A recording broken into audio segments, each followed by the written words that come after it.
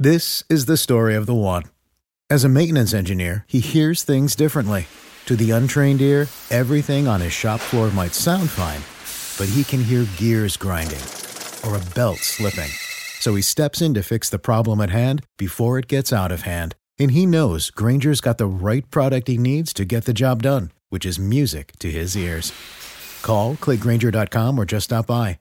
Grainger, for the ones who get it done. Attention BetMGM customers. Have a friend who loves sports as much as you do? Here's a chance for both of you to earn a $50 bonus when they sign up through BetMGM's Refer a Friend program. Just sign into your BetMGM account and click on the Refer a Friend program to send your friend a message inviting them to register a new account in the same state you use BetMGM in.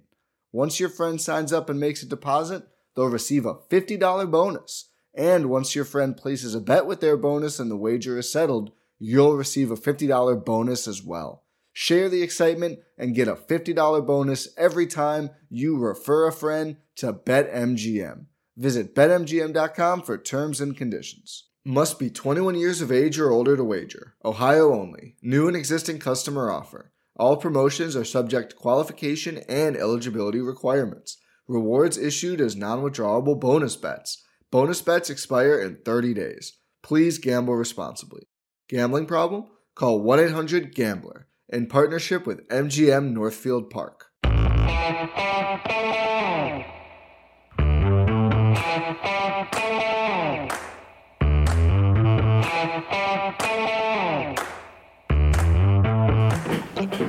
Hi, folks. Welcome to another episode of Film Study. This is Ken McKusick. We got an interesting semi-crossover episode here where we're going to talk a little football, but a lot more baseball with a friend of ours from Baltimore Magazine, Ron Cassie. Ron, how you doing? Oh, great. Thanks so much for having me. So Ron's a senior editor at Baltimore Magazine, but he did something very interesting last year that I've been just enjoying seeing the tweets come by on my timeline every time. He reviewed the 1970 Orioles season day by day during the pandemic, and his Twitter handle is at 1970 Orioles if you want to follow that and look back at some of the memories there. I bet people alive in that era, and Ron and I, we had decided in our production meeting are both, okay to say this, right? Yeah. Are both 58 years old. So we're just at the cusp of that vintage where our sports memories begin there. So, Ron, tell us a little bit about the origin of this project. You know, it's pretty simple. It was April last year, COVID, and I was missing baseball. It's, you know, like a lot of people, it's what I turn on when I get home from work. And, you know, especially, you know, the Orioles have been a joy to listen to, even in the bad years with Jim Palmer and stuff like that, and Gary Thorne in the past. So it's kind of just my reflex habit. I was missing baseball, missing, like many people, probably a lot of things. And I it just hit me. It was the 50th anniversary of the Orioles, you know, epic 1970 season, just in the heart of this amazing 3-year run of 100+ wins. And as part of my job, I look into the Baltimore Sun archives through the Pratt Library a lot online, and I realized I could go back and kind of just like relive the season game by game, just like read the day-by-day accounts and from the beat reporters, and so just started an account and just started tweeting out like it was all happening in real time, matching day for day, and you know, it was great. I mean, I think by the end of the season we're up to around 4,000 followers, which was, you know, really just kind of crazy to me, and the engagement was and continues to be, you know, just amazing. So that's just how it got started. Just I couldn't watch baseball, so I just decided to go back and, you know, relive game by game. Picked a great season, certainly, to go over again. So, you know, I think what we're gonna do is we're gonna try and talk through kind of what occurred during the season. But the big part of this is obviously what memories we have of just going to that ballpark. And Memorial Stadium, definitely a grade B or C facility by the time the time was at, and we're being the generous Baltimore grade for that facility.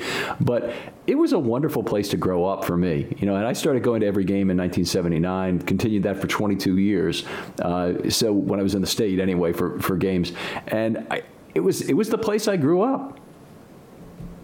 Yeah, it's a wonderful neighborhood, Waverly. You know, when you remember, you know, just being able to walk to the ballpark, people protecting their parkings. There's parking spots with the cones and stuff like that, selling on the street a little bit. The chairs, yes. Yeah, the chairs, like that was all, you know, and, you know, it's funny when, you know, the rapper Chuck D, who has like, you know, I don't know how he has like 1 million followers. He checked into the account one time and said, man, he grew up like in Oakland. He loved seeing the games that are on TV from Memorial Stadium, football and baseball. I'm sorry, I think it's from New York. I love seeing the games and the hedges and the row houses in the background. Just the unique, you know, hey, like here's a ballpark right in the neighborhood. And it had that feel. And, you know, when I would started going to games, I would sometimes be watching and having a beer with a friend. And this is, you know, my early 20s. And if it was a tight ball game, if it was like a 2-1 or 3-2 game, and it's this third or fourth inning, weekday, we would just walk over there and get tickets from somebody leave, and they'd hand you the tickets, and they let you back in and give the usher $5, wipe off a seat for you. And you'd watch like 6 innings of great baseball for like $5, and just had that kind of. I mean, people, you know, on the Twitter account at 70s Orioles, sometimes talk about that kind of character being lost a little bit from Camden Yards. You know, all of a sudden you just couldn't sneak in kind of anymore and flip an usher $5 to get behind home plate. Yeah, you lose some things, you gain others. The Orioles were great. The thing I remember both about cheap admission to those games were the Junior Orioles Club, which was 10 games for $2 in the mid-'70s.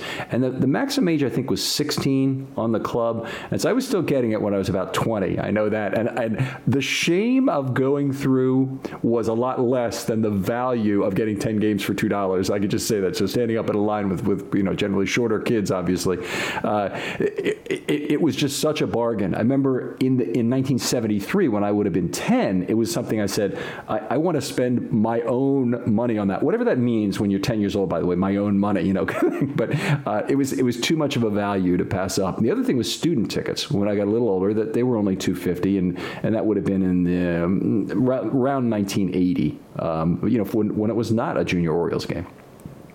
Yeah, well, it's fun. One thing that come across doing the game-by-game accounts is there was like BG&E night at the ballpark, and like Bethlehem Steel night at the ballpark, and like patrol, you know, like school patrol night, safety patrol, like all those things. And you know, people will, you know, chime in, remembering like that's the night they went on those nights. And it's also kind of, you know, remarkable because of all the great memories of these teams. I mean, so many unbelievable ball players on the Orioles. Such a colorful team and colorful manager, that the attendance wasn't through the roof, you know, which is funny when you look back and think, oh man, all those games you could have gone to, you know, but it was a little different era. The games were like 8 o'clock.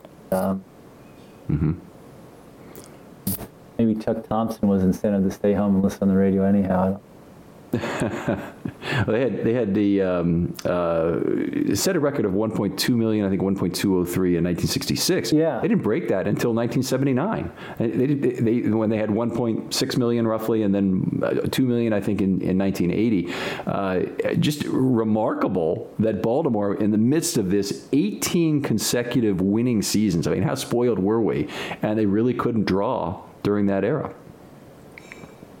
Yeah, I mean, I guess to be fair, they're probably more in the middle of the pack or something like that. But they certainly pale by today's comparison, right? I think that that 1966 number was a little above, right? That was considered, drawing $1 million, I think, was considered good. Yeah, that was pretty good then. It was. Yeah. It was how long it took them to break it that was. Yeah, exactly. Yeah. Being so successful.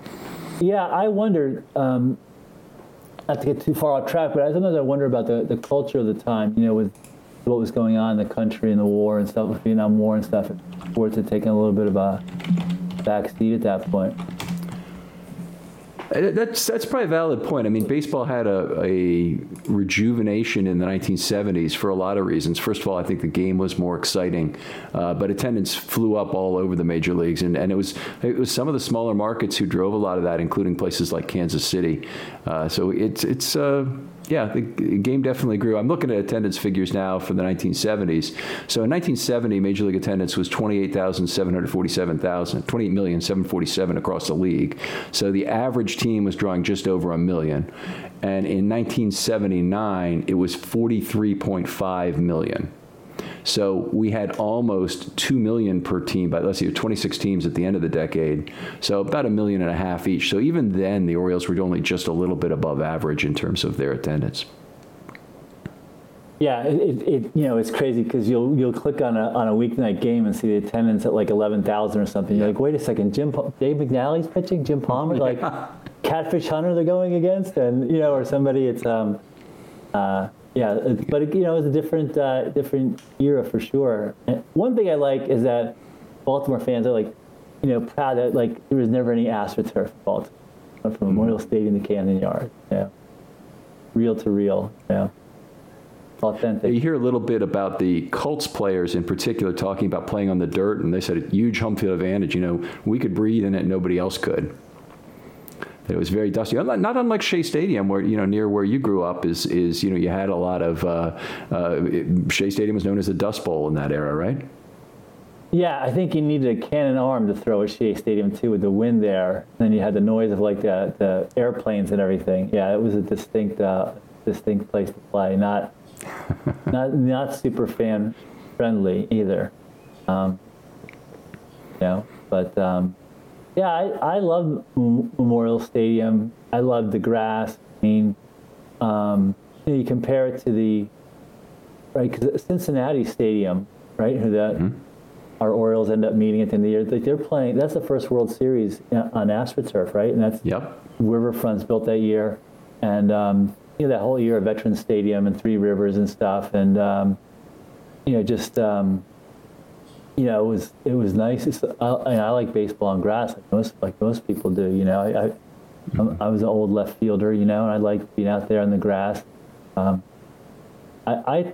don't remember having bad seats at Memorial Stadium. Maybe I'm lucky, but I mean, I remember an opening day up behind home plate in the upper deck, but not a bad view from up there, and sitting behind the first base dugout side quite a bit. I didn't know I got to know one of the ushers there.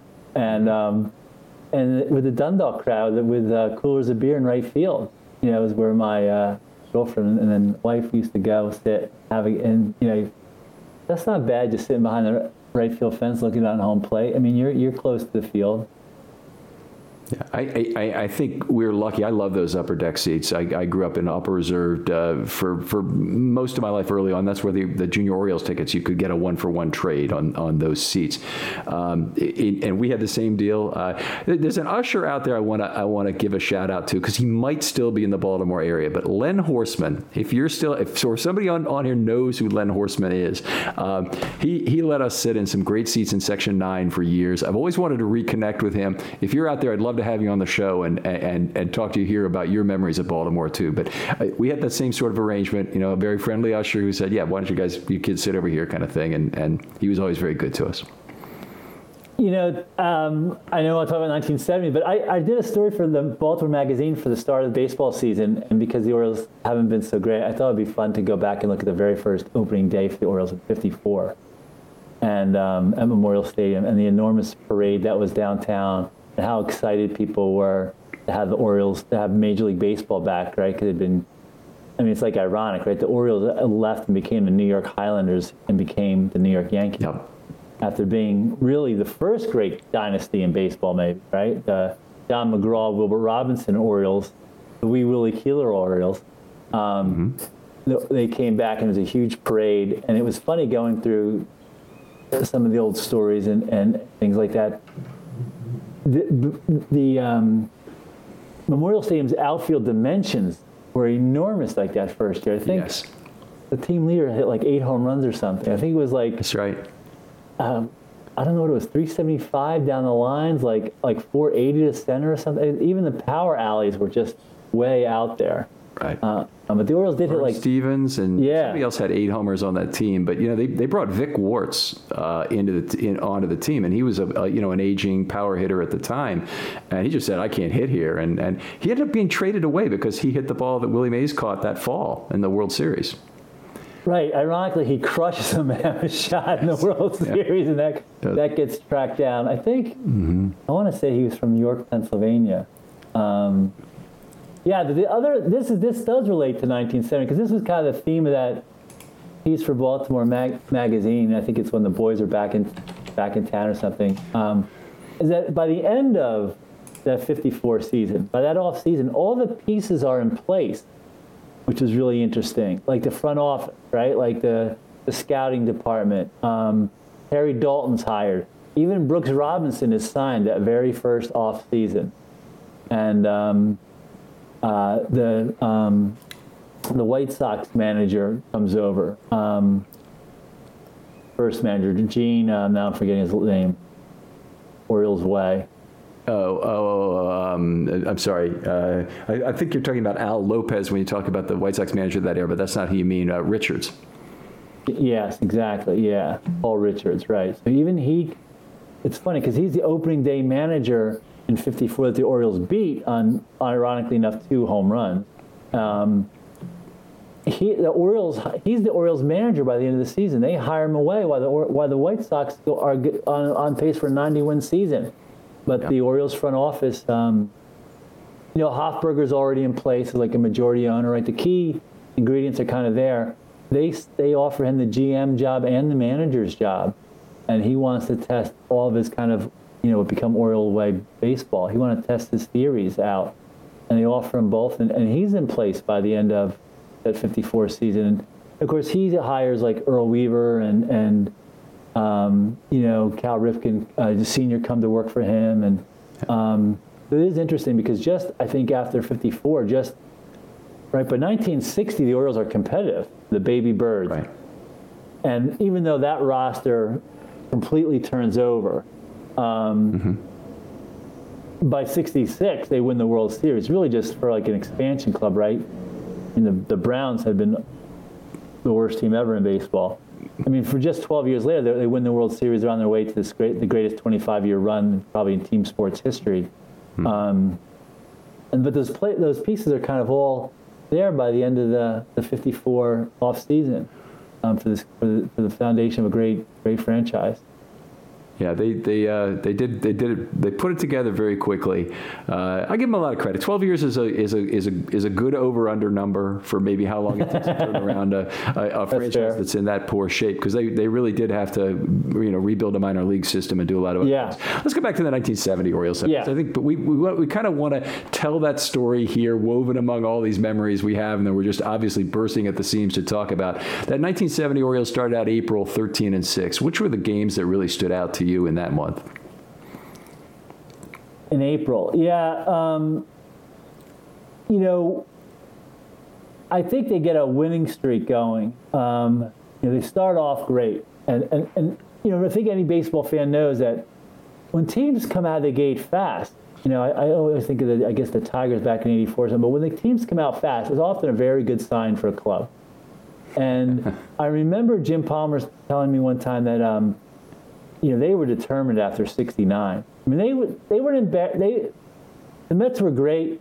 They had great pitching, but they were embarrassed and they wanted to come back. And that, in '70, he said Earl Weaver had the pedal to the metal from spring training, and there was nobody had to say a word.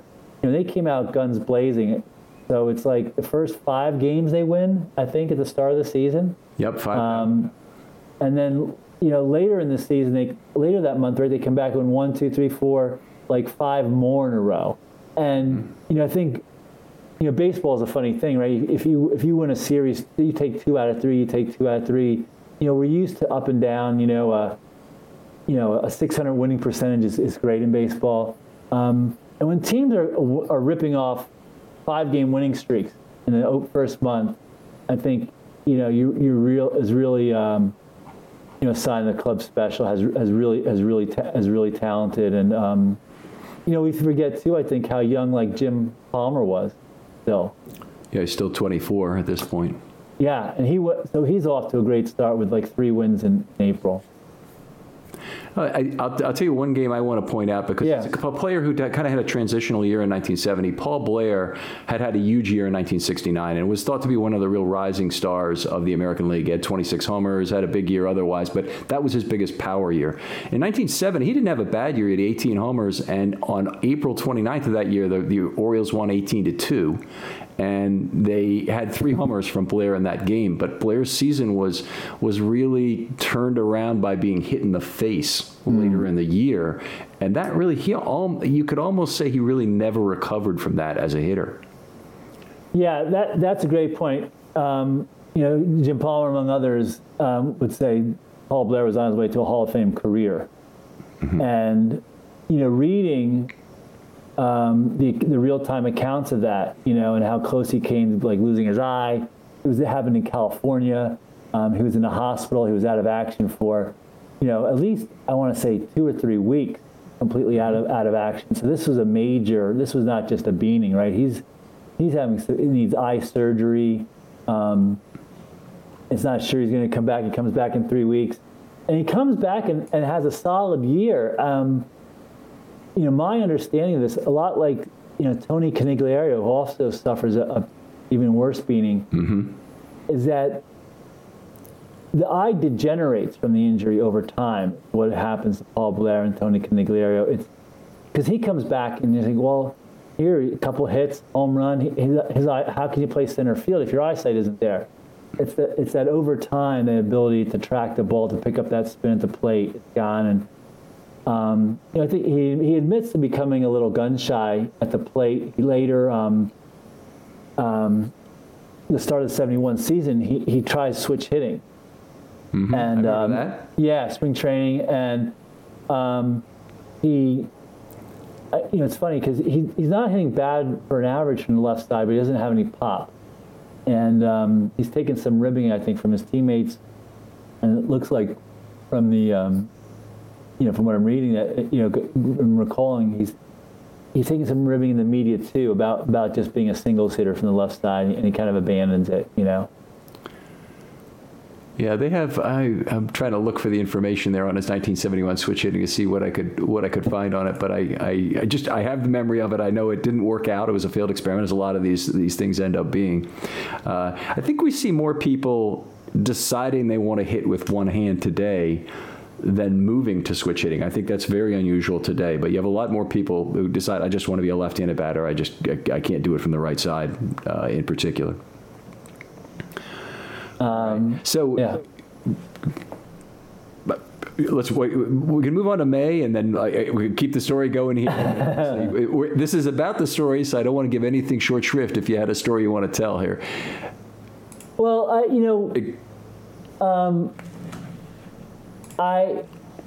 mostly what I recall, because I was live tweeting these a game at a time last year. And now I'm doing the 71 season, so. It's a little less that individual games stand out as some players and stuff like that stand out, right? And sure. And one of the things is Tom Phoebus, who was a Baltimore kid who grew up going to and pitched no-hitter for the Orioles, and I want to say went to Mount St. Joe, and he's the 4th starter on the Orioles team, 4th and 5th, and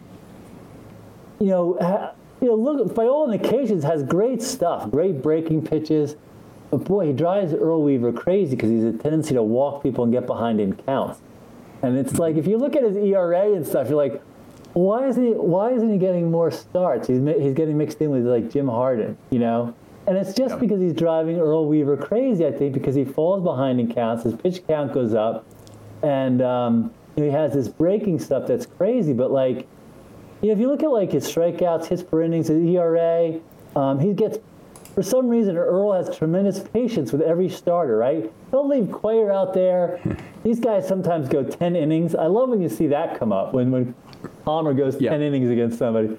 But Phoebus, man, he's out in the 6th. You know what I mean? Like, I mean, I think pitch count and effectiveness would be the things that he would point to that led to that. Yeah. Weaver was certainly ahead of his time in terms of that. But yeah, Phoebe's a very effective pitcher, always low hits per inning, but the walks got him in a lot of trouble. Yeah. I have one soapbox I always have to get up on when we talk about these 1970 Orioles teams. Yeah. The 68 to 85 Orioles had 18 straight winning seasons. They had a lot of different ways they got there. They had great pitching teams. They had great hitting teams. They even had one great speed team in 1973. But the thing they had every single year, and this is primarily of the Weaver era, was they outwalked their opponents every single year of that 18-year streak, and by an average of 109 per season. So that's 2/3 of a walk per game they were getting additionally. Weaver, that had more effect than just the value of that 2/3 of a walk. That's the Orioles dominating pitch count, the way that the current Ravens dominate play count on the field. So it really had a huge impact on how good those teams were. You know, it's a fantastic analogy to the Ravens. I mean, I hadn't considered that. It's a fantastic analogy, and absolutely right. You look. It was Moneyball before Moneyball, right? I mean, yeah. They got on base, and Weaver preached that 3-run homer. And and the flip side of that is, when you watch clips, you can watch YouTube, and I watched the 1970 World Series. There was no baseball, so Masson replayed some of it, and MLB Network did too last year. And I'm looking at Palmer and Claire McNabb, but I remember Palmer in particular going against the big red machine, and he looks like a bulldog on the mound. When we think of Jim Palmer as handsome and this underwear model and all this stuff, and a sportscaster, and he's hearing in and he's going after Morgan, Rose, Perez, May. He's leaning in, throwing strikes. I mean, no fear. I mean, just going after these guys, and it's just. There's a body language and not walking people, not putting unnecessary people on pace, getting ahead in the count. That's just remarkable to see when you see people dance around the corners today and things like that. And then, conversely, the Orioles, are leading in on-base percentage. And it's not.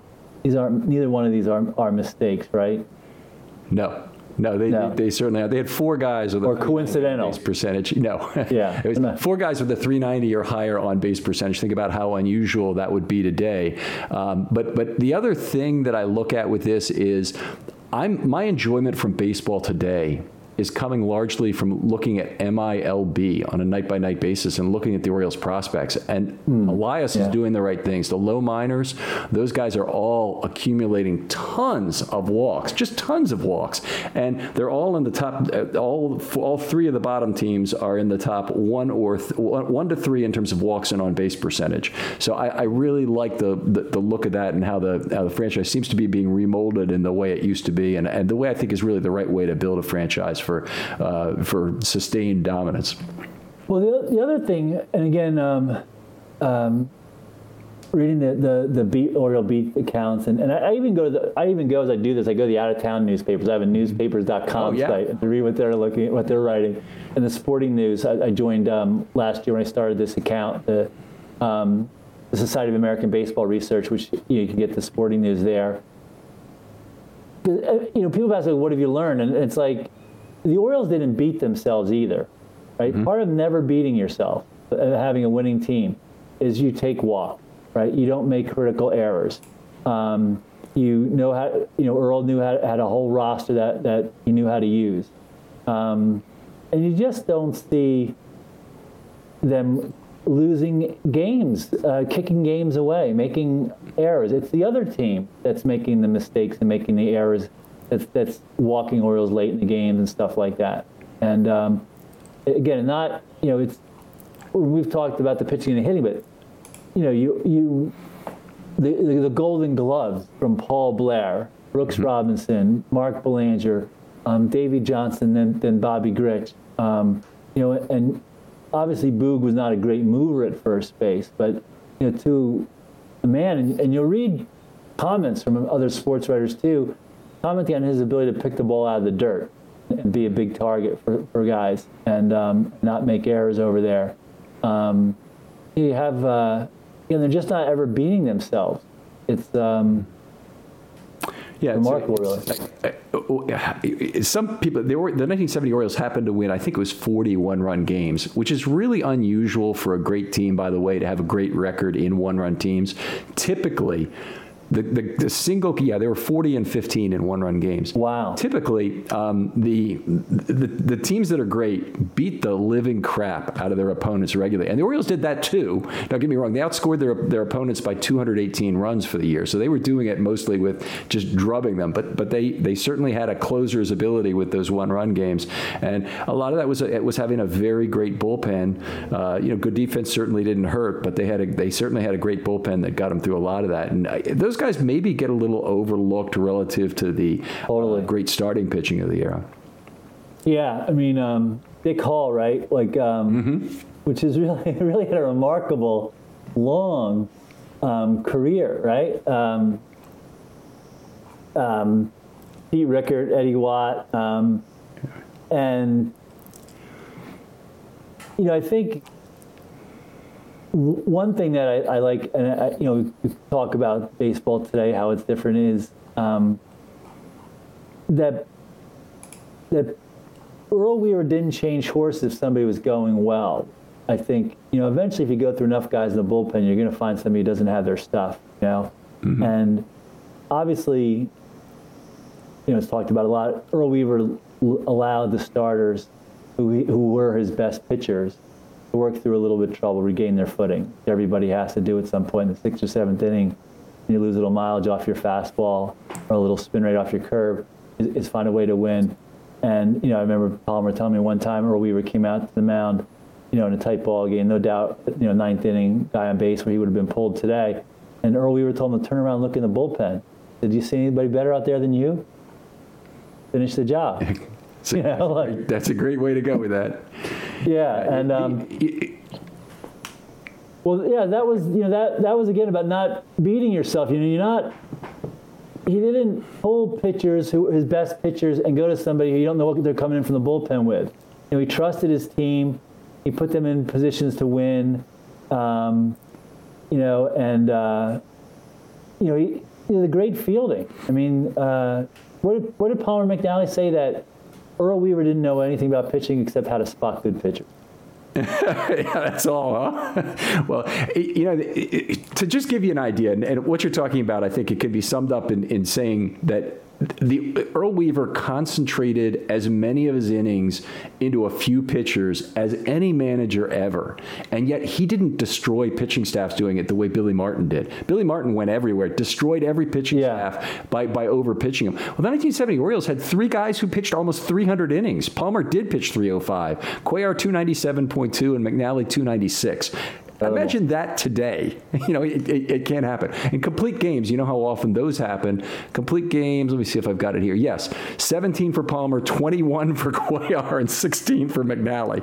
Just unheard of. But he really concentrated his innings into those guys. And the difference in how that played out for him and Martin is one of the starkest things about the 1970s and 80s baseball, about how Weaver was able to maintain pitching staffs and their health despite the overwork. The pitchers themselves give George Bamberger, a lot of credit for that. Actually throwing a lot. And the other thing I think gets lost, and I think it's held as a knock against Jim Palmer, is that he wasn't a big strikeout guy. Right? How can that be, right? Here's a guy that throws like a rising fastball. Well, because they threw strikes, they went after people. They didn't go after strikeouts. They threw strikes, which held. When you look, they're not walking people. They're not. McNally and Cuellar aren't striking out like Palmer a ton of people either. They're not unnecessarily driving up that pitch count, right? I mean, I don't think pitch to contact. Pitch to contact, right? I mean, they're throwing. They're like I said, Palmer. You look. They're leaning in. They're going after people. Hit the ball. I've got Gold Glovers up the middle behind me. So they're keeping the pitch count down. And I think, in general, my sense a little bit as a former athlete, I pitched to, just follow the game like everybody, is you don't tend to get hurt during the game, like in the middle of the game or the throws. You get hurt often early on because you're not warmed up properly. or you go to outrageously high pitch counts. We see guys after they throw no-hitters and stuff like that, where the pitch counts all of a sudden goes up, and the next day, the next outing, they're tired. Or you do see sometimes guys who have, back in the day, log enormous innings and then suffer the consequences. One thing that's kind of been heartbreaking, slightly, doing the 70s Oriole Twitter in 71, is how many young pitchers wash out. Wally Bunkers. Wally Bunker was every bit as good as Jim Palmer when he was 19 years old, if not better. Sure. And Palmer lost 2 seasons. Like, they washed out early because of arm injuries that could have been repaired today. But they're not overuse. I mean, these are guys who are having arm injuries at 19, 20, and 21. They're not from logging long injuries. They're getting hurt early, coming out early in a game and stuff like that. So I think, like you were saying, it's the use of these guys is smart, and the mentality of throwing to strikes, pitching to contact, not walking people, using your fielders, and I think is why McNally, Cuellar, and Palmer do this actually year after year after year. Mm-hmm. So there's a sabermetric component about this I want to talk about, and that is that the Weaver was way ahead of his time in having the Earl Weaver statistics, and they were still called that around the press box for many years when they were handed out to the press in general. But they would have the individual at bats and the batting statistics against each pitcher, which it was a decade before other managers were really doing this regularly. And there was a great article in the Sun at one point about how Weaver put his lineup together by looking at the Earl Weaver statistics and deciding who against, I think Peterson was pitching for the Yankees or something, and they had to decide on what the order was going to be, and he gave the reasoning behind every spot in the batting order. And one guy that was in there who gave Weaver a lot of trouble at the time was Dave Johnson, obviously later a great manager himself, but he was also a math student, and I don't remember exactly what his degree was in, but he went to Johns Hopkins while he was playing for the Orioles, and he would go to Weaver with his theories and just really upset Weaver, is my understanding at the time. And I'm sure they were approaching the game from very similar angles. Weaver just didn't want to hear it from a ball player at the time. Yeah, I think Davey Johnson was actually using early computers in those days. Yes. Yeah, you make a great point. I think this is, probably was, I had forgotten, but, Earl did juggle his lineup. For as much as that core lineup was intact, Mark Belanger, I think, always stands out to me, the way he would move up in the order from 2nd to 8th all the time. Mm-hmm. And, there actually a couple seasons, in 1971 is a season where Belanger is a good year at the plate. And obviously he's a great bunter as well. But Earl knew when to move him up in the lineup and when to move him down to 8th. Paul Blair is another guy who goes up and down the lineup. And I don't know too much direct research this, but I'm sure Earl is looking at who they're playing, what they need, yes, their success against the starting pitchers. Brooks goes up and down a little bit. I mean, Boog was pretty much, and Frank were locked in at 3 and 4. Buford leading off. But the other guys moved around. 4 outfielders they were choosing from. So they had Rettenmund in that era was a guy they had to figure out how to get into the lineup, and with prior to the DH, of course, and he was hitting up a storm in that era in 70 and 71. So they really had to figure out how to get him in. But I think Rettenmund would have been a. There's comments from who was it? Sam McDowell of the Indian. In one story says that he can't believe Merv Rettenmund doesn't start. Like, how can that be? Like. He's a star, and he was a great running back at Ball State. Was drafted by the Dallas Cowboys. He could play center field. That's what he relieved Paul Blair when Paul Blair went out with the eye and getting plucked. Mm-hmm. Tremendous athlete. I think Merv would have been a star anywhere else. I think, and Jim Palmer's talked about this a little bit. When he came up, he hit to all fields. And he had great, gap alley power, right? And had long ball power. But he, under some pressure to get in the lineup, and under, what Earl liked was home runs, he became more of a pull hitter and kind of lost what he was really great at, which was hitting, double extra base power to all fields. But I think somewhere else he really would have become a star. But where are you going to go with? Yeah. Buford's an all-star in 71. He's having a tremendous year. He's hitting 322 at this point in the season, 11 home runs. Frank Robinson, I think, 5th in home runs when he retires. Blair has played center field maybe as well as anybody ever. Yeah, they found a way to get 385 at-bats for Rettenmund that year. I think next year, when he was third in batting in the American League, he might have had like almost 500. He walked a lot, too, by the way. But then after that, they had a lot of trouble getting him on the field very much at all. He ended up going to Cincinnati, and he's just way too good a hitter to have as few total major league at-bats as he did. He went to Cincinnati. He was basically a pinch hitter for them for years. It's a very odd career. It's one of these ones where he's just way too good a hitter for him to not play more over time. And you mentioned it wasn't his defense that was holding him back either. It was great. He was in two lineups and just had great players at all these positions. Yeah, breaking into 1970 Orioles or the mid 70s Reds, that's a tough, that's a big order. That's a tall order for anybody. Yeah. Sure enough. Okay. No, let's go on a little bit in the season because I want to kind of progress this. Yeah, so sure. So we'll go into May, and the Orioles really started to put it together in May of that year with a long winning streak. They finished the month with a 20-9 record, so we're finally starting to see the kind of winning percentage we would for the whole year. Actually, I guess for the first 2 months they were fine. Anything else stand out about either games or memories from May of that year? Well, there's times where Boog Powell is just capable of putting the team on his back. He could have won the night. I think he had a better year in '69, but didn't win the MVP that year. He won it in '70, deserving, but not quite the same year. And we can forget. Boog Powell was a 3-sport star in high school for how big he is. He played basketball. He had a football scholarship to Ohio State. That may not be. And some of those schools, that may not be surprising, but he was just a masher, and he could put the team on his back. And Frank battled some injuries off and on in '70, as he did later in his career, surprisingly. But Boog was a rock all year long. Just I think he's starting to come into his own in May, and going to be among the league leaders the rest of the year in homers and RBIs. Having a great year. One of those great players who stayed accessible to fans after he left. Boog's Barbecue became an institution at Camden Yards, of course. Very beloved Oriole, I think at that time, and it might have been in the late 60s, it might have been as he's still there in the early 70s. He was living out in Parkville in a very modest lifestyle, like many of these Orioles lived in that era. I remember some of the very fun stories about him going to Japan, and his wife he and his wife were big drinkers, and and they got drunk on the plane over there, and then Brooks Robinson remembers seeing Boog Powell wake up and then immediately hitting the stewardess button and asking for another drink. It's just the greatest story. Yeah. Boog, of course, became famous for having his barbecue and beer bashes after the Orioles game and keeping his neighbors up quite late at night, going till 1 or 2 o'clock in the morning. And the neighbors being like, "Hey, we opening the window, we got to go to work at 8 a.m.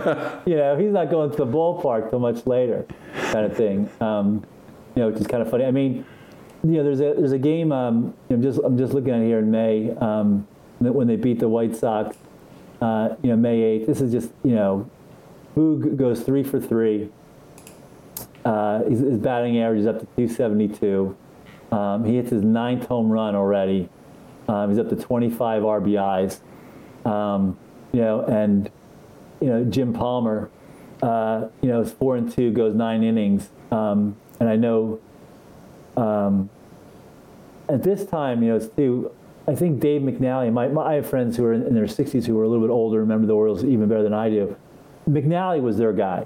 Palmer was seen as a little bit of a prima donna back in the day.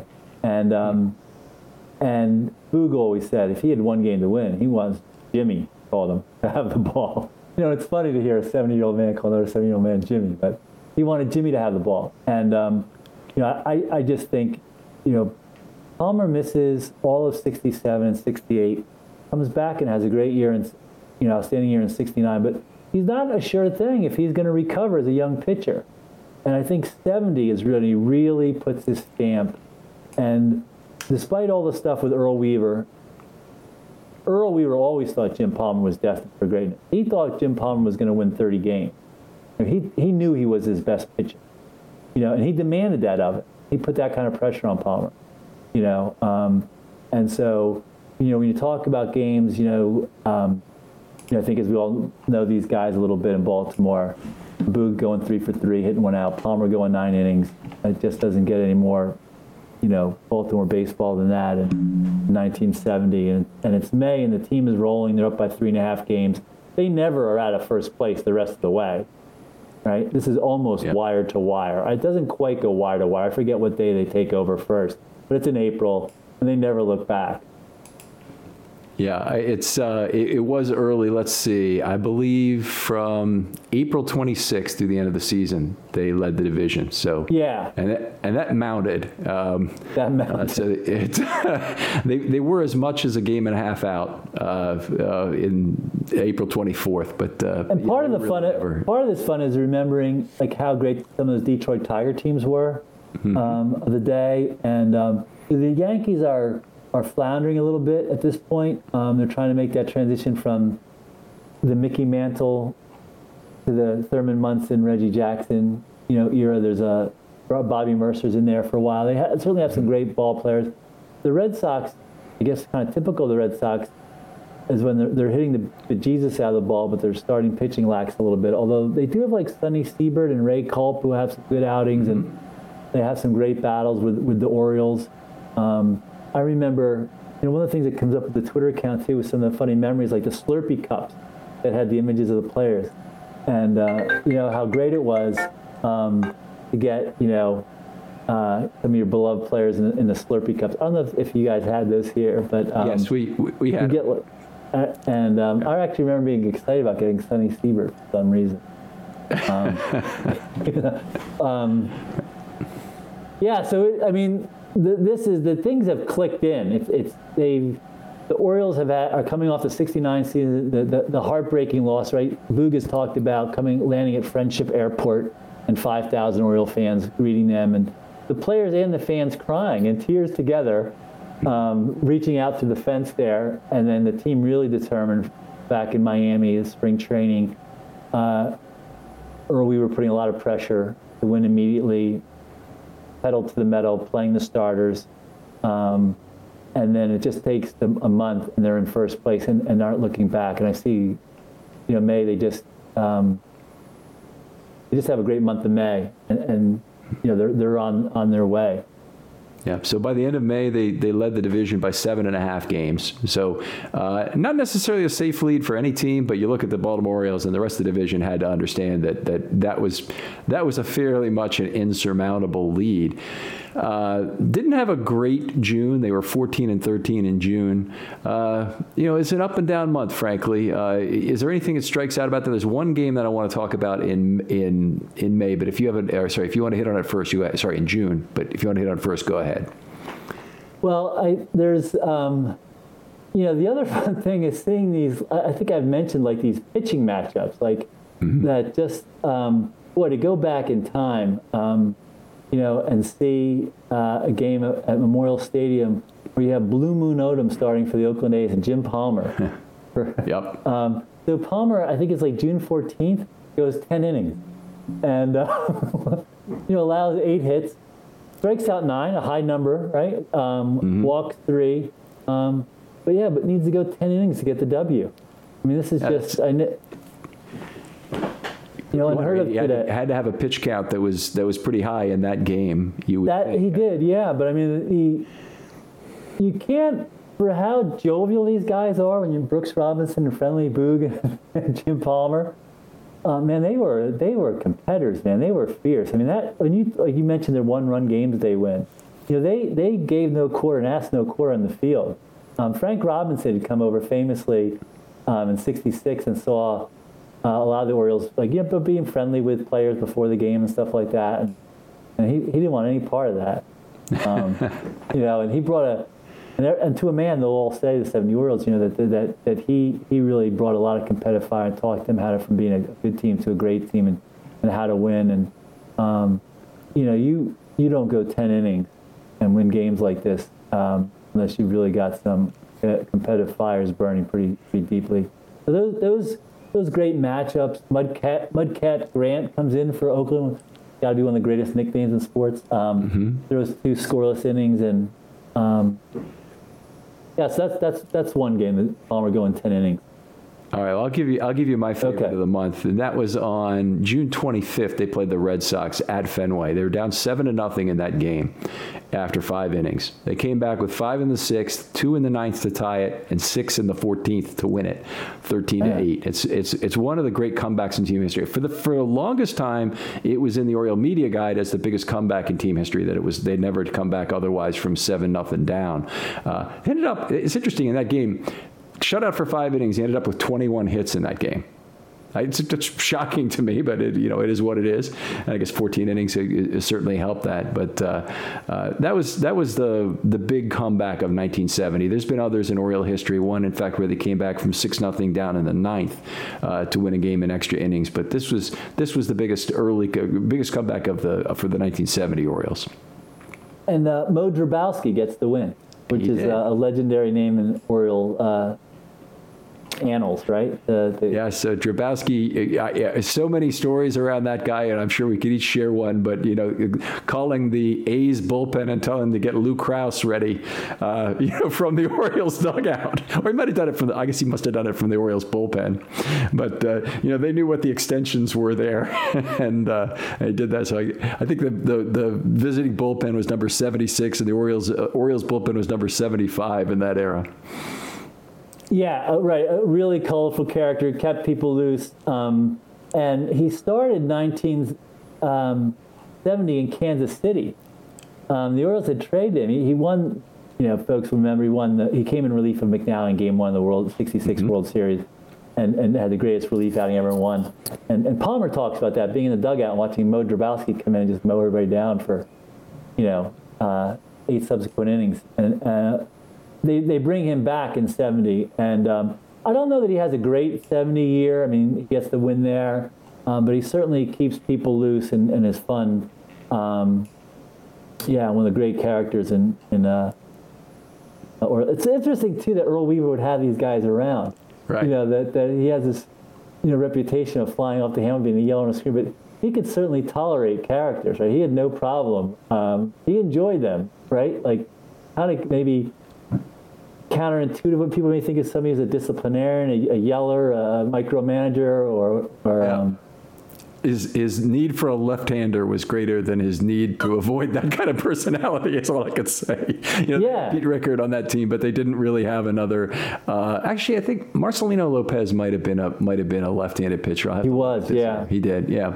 He didn't pitch a lot. Yeah.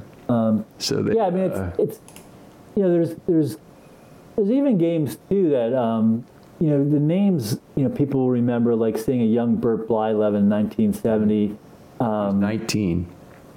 Yeah, I don't think he was very successful ever against the Orioles in those days, but or Wilbur Wood with the White Sox, transitioning from being a bullpen knuckleball to a starter. And I think he won 20 and lost 20 eventually. Mm-hmm. It just. Even the names resonate, just a whole different era of baseball, which is fun. And as much fun as it is reliving all the Orioles history, it's also fun reliving just baseball history, in general through the Twitter feed. Yeah, it's a great point. And it was a great era of baseball, frankly. The 1970s, not only were the Orioles great, which certainly, bolsters most of my memories about it being the golden age in some ways, but it was a game of conflicting styles. So it was a game where you could have a power team, you could have a speed team, you could have a ballpark that was really built for your team.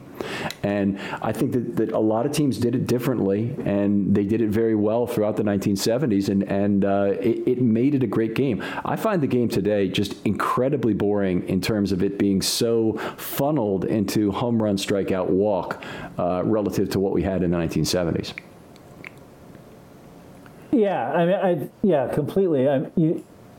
The thing that when I go to a ball game is most noticeable compared to lower level, and I can enjoy watching a high school, college game, or minor league game just as much, but the fielding is so different at the major league level to me. That's always been the thing that just struck me, the ability to turn a double play, make sparkling plays at third.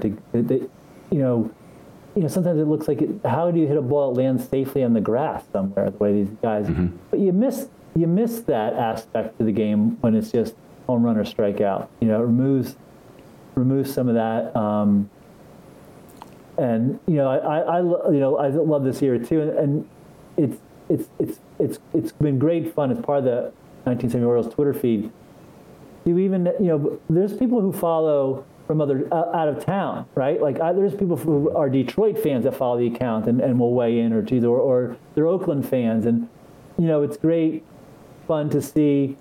The Oakland A's kind of knocked on the door, but the California Angels are pretty good in those days. The Minnesota Twins have these unbelievable teams with Carew and Olivia and Killebrew, and you're kind of what happens, but it's still, boy, when are the A's going to bust through finally? You can see the guys they have in their lineup and their pitching staff coming together, and they seem to be so close. But that's what it was in those days, right? It took teams years to kind of to gel and come together, and it did ultimately change when the Dodgers or Yankees or Red Sox just buy a pennant, essentially just go out and buy everybody. Yeah, free agency came along. I mean, it's one of the great things about the building the dynasty on the walk comment I made earlier is the Orioles' decisions of the early 1960s impacted their 1968 to 86 dominance in a lot of ways with the walk. I mean, that's when they acquired players like Powell and Johnson and Blair and Belanger in the draft. I mean, they got those guys then. I mean, Brooks was there a little bit before that. They did get Frank in a trade, but I mean, those guys were all acquired. Their legendary level of minor league stars they had with Baylor being a AAA MVP or Player of the Year, whatever the designation was, and Retton won it one year, and who was the third guy who won it? I think Grich may have won it. No. Yeah, but anyway, he was the same kind of player that it fit the mold extremely well. But they made those decisions years in advance, and it really was the early '60s decisions impacted the late '70s roster still. Yeah, the Orioles were one of the first, right? I guess it was Harry Dalton, or I can't remember who his supervisor was at the early on, but they made the decision as an organization to get 2 sets of eyeballs on everybody. Mm-hmm. And even if it was a Davy Johnson, who was kind of considered a can't miss a great prospect, I think he was in Texas, they were going to get 2 sets of eyeballs. And Orioles started the numerical system of somebody's hitting for power, hitting for average, arm, attitude, like all those things.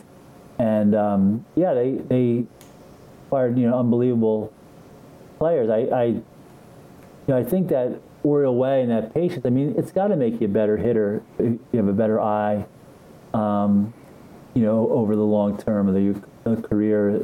Good for the organization, right?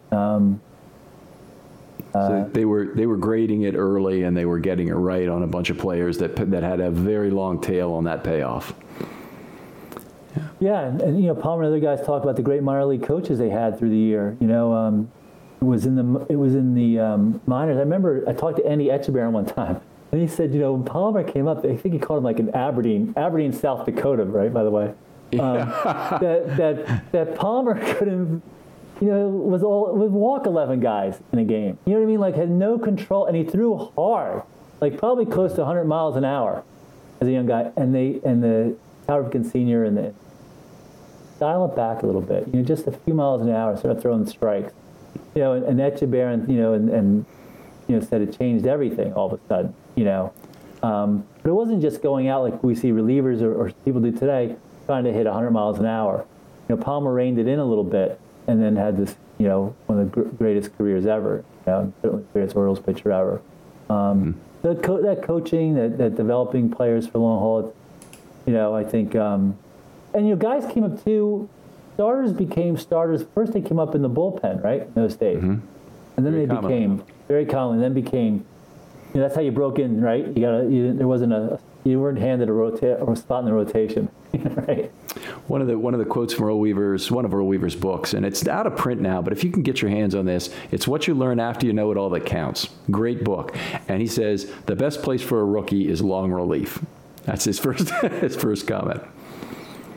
Yeah, there is. As part of doing this 1970 Orioles Twitter, I probably bought, I bought tons of Orioles baseball cards. I bought the old yearbooks. I bought a bunch of baseball books, the Earl Weaver and Jim Palmer stuff,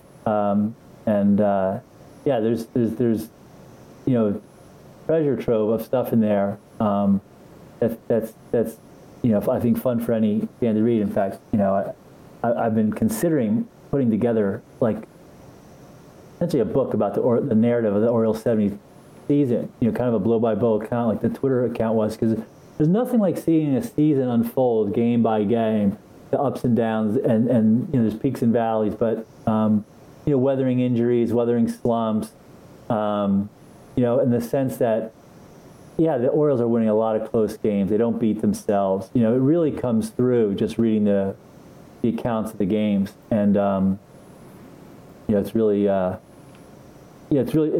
been a blast to do, and it's got me more interested in the Orioles this year too. I mean, even as bad they are, Yeah, that'd be a great book, and particularly, writing those books after the fact when there's the historical framework you can also draw on is always fun. You can reframe that season in a way, or you can maybe try and understand where these guys were in their careers on their eventual path to greatness. So I think a lot of people would love to see that book, Ron. Yeah, I mean, there's interesting, cultural things going on too, right? We know about the '68 riots in Baltimore, and the Orioles and Frank and Brooks being best friends and everything. I think are part of the healing from that. And there's the Vietnam War, and Al Bunbury in the minor leagues and eventually has to go serve in Vietnam, and he talked about that being transformational. But he's in the minor leagues at this point, like Bluefield, Virginia. There's a lot of stuff going on. There's on and off the field, there's the tragedy of Blair getting hit. How you learn, especially you get to be our age. These guys they're young guys pursuing their dreams, and you learn how fragile they are, right? How fragile athletes are. Their arms are, especially in those days, and you can only imagine what's going through their mind when not to get too serious for a moment, but there's a ball player, Ramona's name escapes me, with the Cleveland Indians who tries to commit suicide later in 1970 when the Cleveland Indians are on the road. And Horton. Oh yeah, is it? It is, yeah. And he was a great young ball player, had a bunch of home runs. And that was for me going back through this. I'm like, well, I read that he hit like 20 some home runs the year before, and 20 again. I'm thinking, well, how do I not know this guy? How come I don't remember his name? Yeah, because this is last year. He quits baseball. There's something else too, because Horton refused to let Topps make baseball cards of him. So there's no baseball cards of him in that era. So even though he's hitting some home runs for the Indians and he's a big time hitter in the era, there's no baseball cards of him. So as kids, we don't have any memories to look back on of that. Yeah. So coming across names like I said, like Wally Bunker, who's on his way to superstardom with the injury, and and learning what these guys go on to do after with the rest of their lives, right? They're not just retiring on millions. They become, gym teachers and athletic directors and go on to regular jobs. And some guys become like Etchebarren baseball lifers. And, Davey Johnson's decision eventually later in his career to go play in Japan, kind of, groundbreaking. So there's a lot of stuff on the periphery that's fun too. The fun stuff about Earl growing his tomatoes Yep. out of the center field, and I'm going to forget her name. There's a 13-year-old girl who used to clean off the bases at the seventh inning. Linda Wehrheim, maybe? Or that is it. You have a great memory, Ken. Yeah, that's it. Yeah. And there's a funny story about that. Her brothers were on the grounds crew. Mm-hmm. And they say, well, our kid sister's a big fan. Why don't we get her out here to do something? Mm-hmm. And she had a little moment. She'd sweep off the players' cleats, and sometimes the third base coach would give her a kiss or a hug. I mean, things you probably wouldn't see today, but yes. It was a very folksy part of the era with Earl with his tomatoes. He was in competition with Earl's groundskeeper, and Linda Warheim coming out to sweep off the bases, and the ball players kind of having like off-season jobs, or the kids going to the same schools as everybody else. There is a lot of fun stuff on the periphery beyond just between the white lines that's happened. Yeah. So this brings up a memory for me that's sort of related. Is the Baltimore Colts actually were out of their old practice facility and they were rebuilding a new one in the mid 70s in Owings Mills, and it wasn't the Castle, it was a precursor. It was kind of a crappy facility, frankly, but it was done in the Irsay era, of course, and that's the way things ended up. But for a year and a half, I believe, or at least a full year, they practiced at McDonough, and I was in the 7th grade at McDonough. It was great to, had the Colts walking by after practice, and they were available for autographs and whatnot. It was great for us. And then I talked to Stan White about it a couple of years ago. He said, we had 2 shower heads at that frickin' place. You practiced and you went home in your car and you took a shower because there's nobody, there's nothing for us to do there. So it's oftentimes a very different perspective on the game there. Yeah, I don't know if the players, there was a lot of, they were fans of each other, right? The Colts and the Orioles. I remember Boog telling me he went to, the 69 Super Bowl and actually played in 70, right? But he was heartbroken when his buddies lost. And because they at the same stadium, right, Memorial Stadium, they'd kind of have a little overlap and see each other, and they rooted for each other. And, I don't know if that's kind of the same thing. And they had they did like the basketball teams, right? Where they played high schools and stuff like that. Well, the Baltimore Bullets, right? But the Orioles and Colts had the off-season basketball teams, which were kind of like publicity, like marketing for the team a little bit, right? Belanger was a great high school basketball player. Heavily recruited, one of the Massachusetts best players in the state. Palmer had an offer to play at UCLA. They took I had a buddy who played with these guys in the off season at the Towson YMCA, and man, it was all you could do to get up and down the floor with these guys. So some of that just going to Towson Y and there's half a dozen Orioles playing, and they would obviously need a few ordinary souls to get the 10 inbounds and ball to them, probably. But you missed that a little bit. That's fun about this era, as well. All right, so let's go back to the 1970 season. We'll kind of finish this up quick since we've been story-wise this whole time. So July, a good month for the Orioles. They go 17-11. Anything you want to bring up about July and the race heating up? I mean, they obviously went from kind of a nadir at the end of June of 3-game lead, actually a 2-game lead on June 29th, up to a 6.5 at the end of the month. Well, probably they take. The Twins are a big rival at this point, right? And I think it's inevitable. And you see them with a 4-game series with the Twins in July, and they split 2-2, and they beat the Twins both times, right? 69 and 70, 3-0. But they were really close games. They didn't really pound the Twins, and so I remember people in the last year, the Twitter going I know how this season ends, but I'm still worried. You know what I mean? So when they split with the Twins 2-2 in late July, you're thinking oh man, this is going to be still a big hump to get over. You talk to Twins fans of that era, and I have with one guy who had a ball boy job there, and basically he told me, those were the best years, 1979, 69, and 70. We played the Orioles even during the regular season. Actually, years the Orioles won the season series 7-5 against them, but then they beat them 3-0 in the postseason both years. The 69 series very close in terms of those first 2 games. I mean, Powell came back with the home run. In 70, they beat them a little bit worse because they had a grand slam from Cuellar, and they won a game 11, and they won a game with Palmer 6-1 where it was never in doubt. Anyway, whatever. The point was that they beat him pretty badly during the postseason. But the other thing about the Twins fans is that's all they had for a long period of time. The Orioles had 18 straight winning seasons. The Twins had two times where they made the playoffs, and then they went through a whole area where Roy Smalley is their best player. Yeah, and it's true, and. You mentioned one game, and sometimes there is one game that stands out. In July 25th, when Dick Hall comes in and throws 4 innings in relief, allows 1 run. He wins his 8th game. Here's a reliever who's 8-3, in July 25th with a 2.64 ERA. And Dick is like 39 years old, right? The Phillies had given up on him, and Orioles bring him back, and he has a rejuvenated part of his career. And I've heard Dick talk, on TV a little bit. Just such fantastic memories, and again, like you can only imagine what it's like for a guy at 39 years old, get a second chance at the club, play on this great team, 8-3, 2.64 ERA. He just must be having the time of his life. I mean, you're excited when you come up. If you're young, if you're Jim Palmer and you're young, and you're on that 66 club. But it's got to be even mean more when you're Dick Hall and you're 39 years old, and the Phillies have kicked you to the curb, and the Orioles pick you up, and now you're 8-3, and it's July.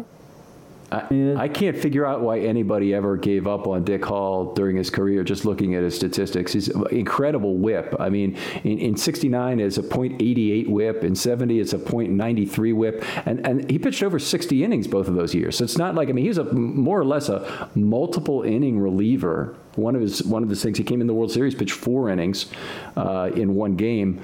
It's hard for me to understand why anybody gave up on him at this point. Certainly the 1968 Phillies saying, we can't deal with what you did. And how do you stay sharp? You know what I mean? When Palmer and Cuellar and McNally are going 9 innings every other game, every other start, really great credit to those guys in the bullpen, who were amazing, and we're not getting the kind of regular work you would get today, probably, right? And going, like you said, multiple innings all the time. Earl didn't pull you out. He'd bring a guy in the 7th or 8th, and if you were rolling, you left you in.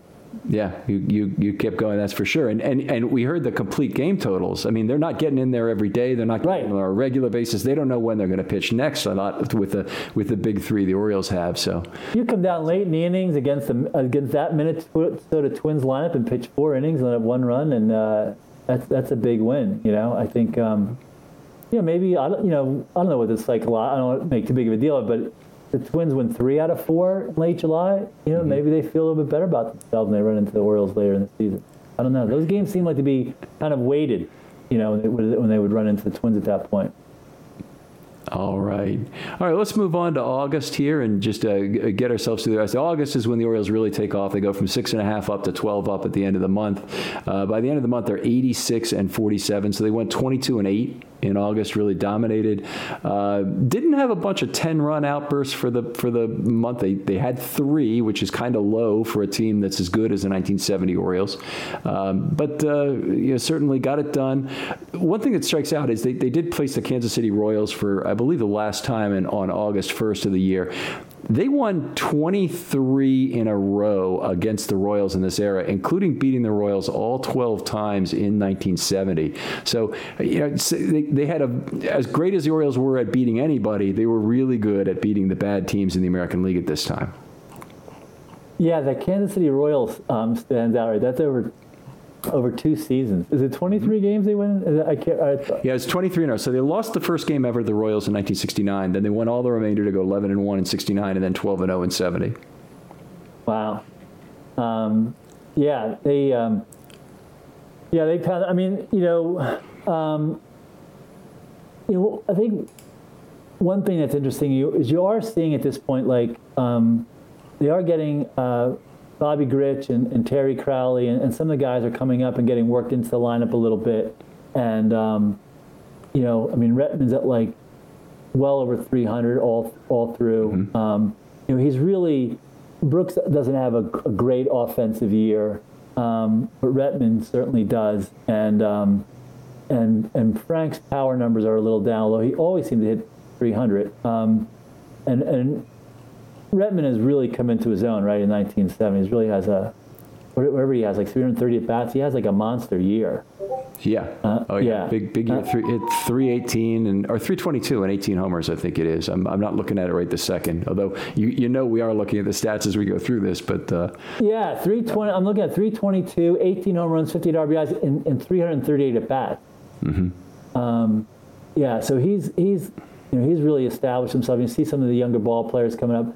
And they rip off, I think, a 6-game winning streak. They win like 11 out of 12.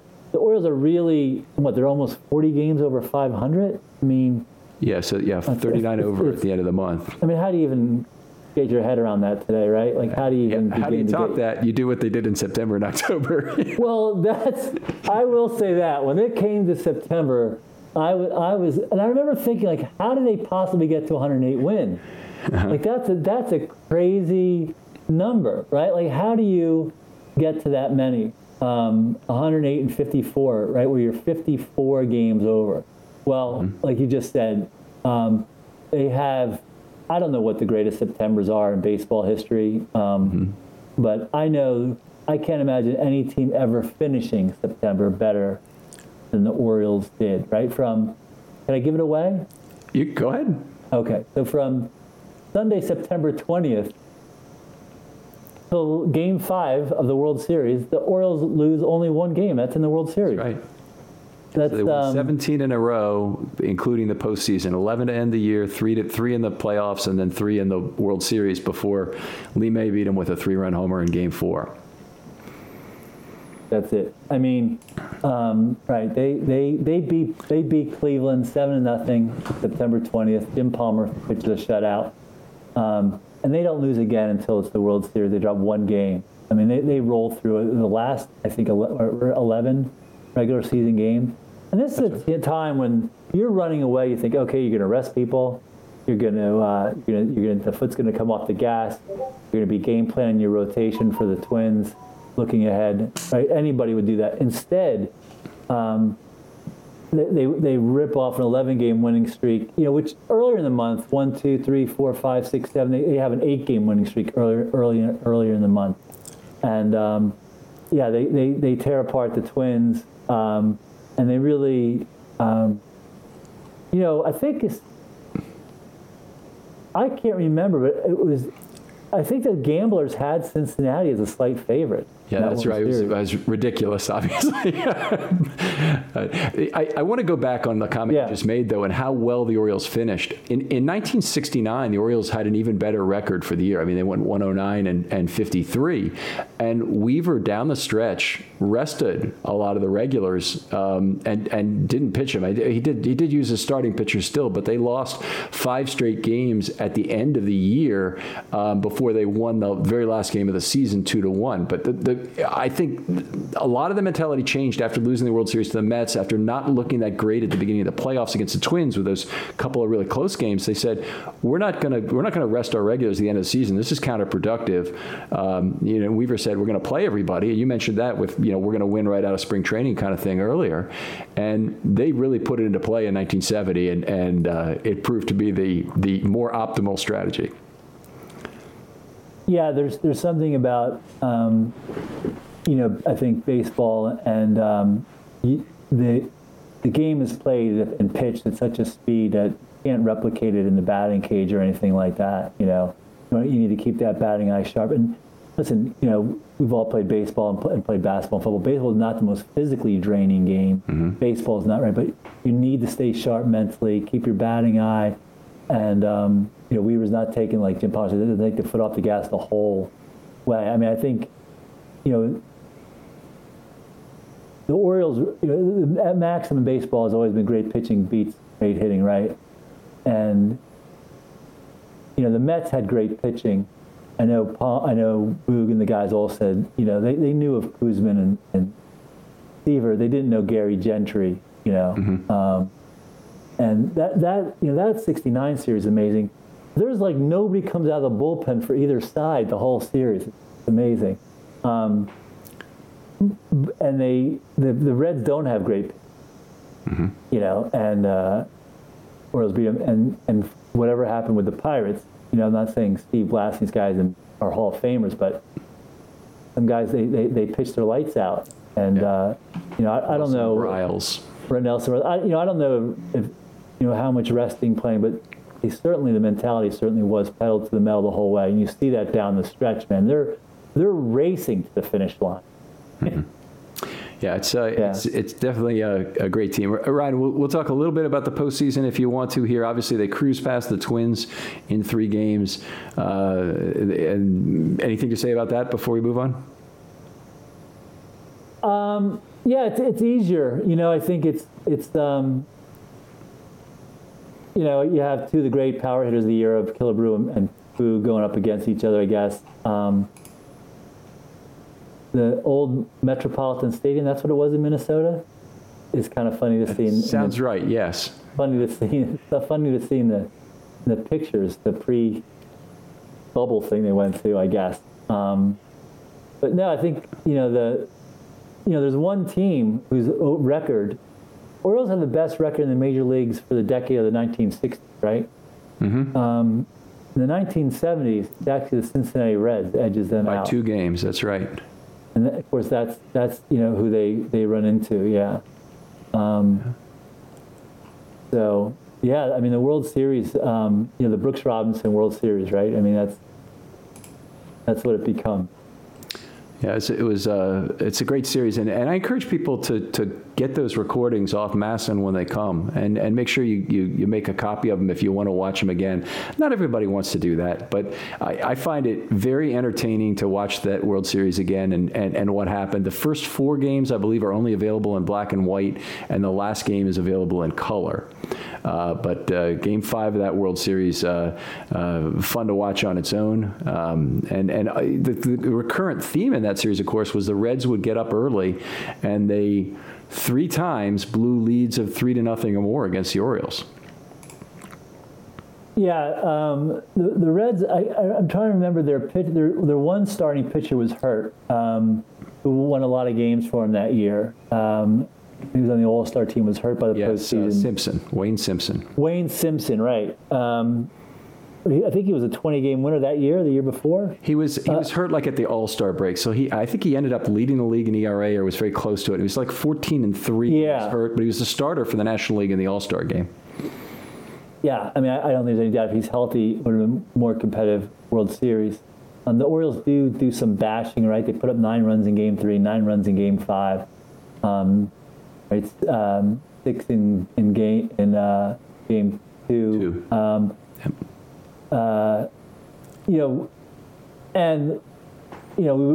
We know the highlights of Brooks Robinson, right? That robbing Johnny Bench and diving, robbing Lee May and going essentially, 20 feet out past third base foul line and throwing out Lee May. The thing that's sometimes forgotten is like these were actually also like key moments in the game, right? There's like guys on bases in these situations, and I remember watching that play when Masson did it, and the Lee May when Brooks goes to his backhand and turns and makes that throw kind of in one motion from past the coach's. Mm-hmm. And Palmer's pitching. Of course, he has the best vantage point of anybody, and you can just see his head turn and watch Brooks Robinson go so far foul ground, and then Palmer turns and watches the throw go all the way past the mound over to first. And nobody would have a greater appreciation, and he mentions this. I think when Palmer talks about in the air, Brooks is every year is another foot further in foul ground. But the length of that throw, and I think it bounced. I think Boog pulls it out. Yep. But you can just imagine being Jim Palmer on the mound watching this, like, how does this happen? Am I really watching this? So that one thing from the series that stands out is I think sometimes these guys, right, and they'll talk, but they marveled at what each other did, out there. Yeah, I've run into Brooks Robinson a number of times over the years, mostly at the Johnny Unitas event.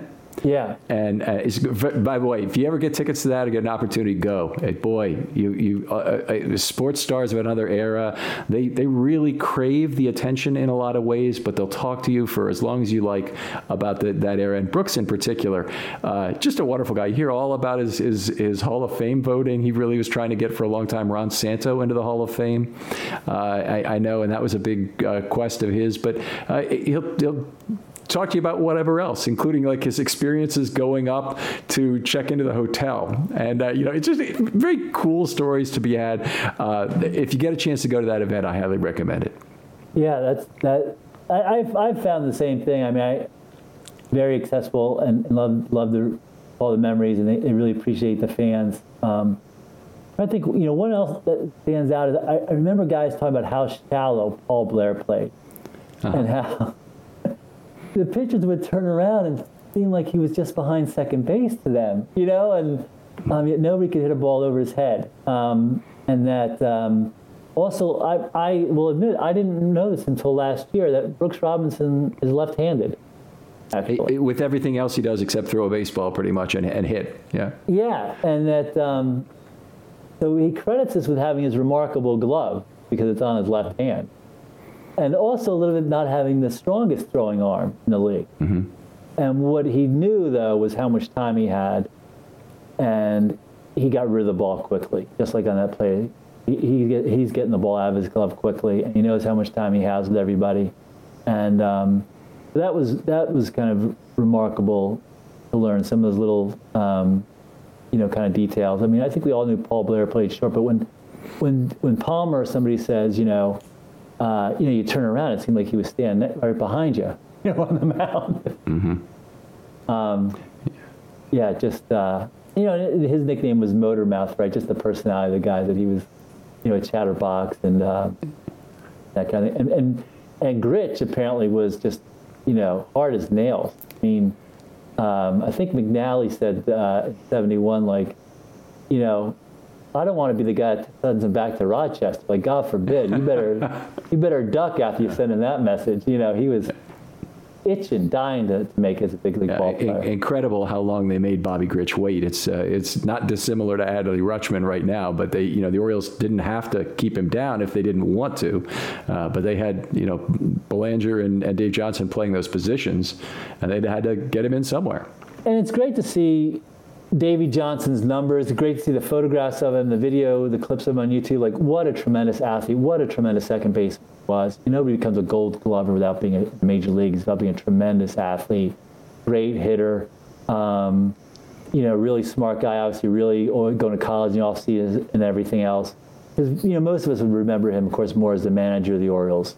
So it's great to see him as a younger guy, right? Because sometimes we forget that, a guy like him was once a kid, and coming up to replace Jerry Adair. Yeah. When he was a kid, and seeing him play baseball, realized that there's a real intellectual there. He's not just a ball player. He's a lot more than that. But anyway, I really appreciate that. Ron, I've got to draw this to a close. Sure, yeah. In over an hour and 20, but this is fantastic. Oh, wow. I mean, I'm sure we could talk all day about baseball and other things. We'd love to have you on for another show. We probably need to focus the topic a little more than the 1970 Orioles, but a great project you did to put this on Twitter for a year during a pandemic when we're all missing baseball. It was a lot of fun, and as a journalist and as a writer, baseball has a language all its own idiom and phrases and everything, and it's great fun as a writer to go back and have 12 or 15 different words for home run or fly ball, and kind of have fun with all that as well. It was a really fun, creative project, and I'm happy people are enjoying it this year as well. All right, so the 1971 Orioles you're doing right now, you're going through that. Not as wonderful an ending, but still a great season, very memorable for me as a fan as well. Yeah, I mean, a tremendous season. Orioles' third 100-win season, right? We know what happens, one run at the end of the season, but, it doesn't take anything away from the Orioles. And I think, as I said, I think after this year I'll take a break from the blow-by-blow account, because I do mix in a lot of Orioles history with the Twitter feed, like kind of what happened on this day kind of thing, and the funny quotes from Earl and stuff like that. We do mix in some fun stuff. It's not just the day-by-day blows or some fun Orioles history. Probably do that for a while, and then I'm thinking maybe in 2023 we come back for the 40th anniversary of the 83 run. That'd be a very cool one, and maybe there's even I guess it would be the 35th anniversary in 24 of the Why Not season if you wanted to do that. I know a lot of people would love to rehear that story, so would love to hear it. But anyway, yeah, Ron, I remember that, yeah. Really appreciate you coming on the show and taking time with us. We'll love to have you on. You're welcome anytime again. Thanks, guys. Really a blast. Appreciate it. Take it easy, folks, and we'll see you next time on Film Study.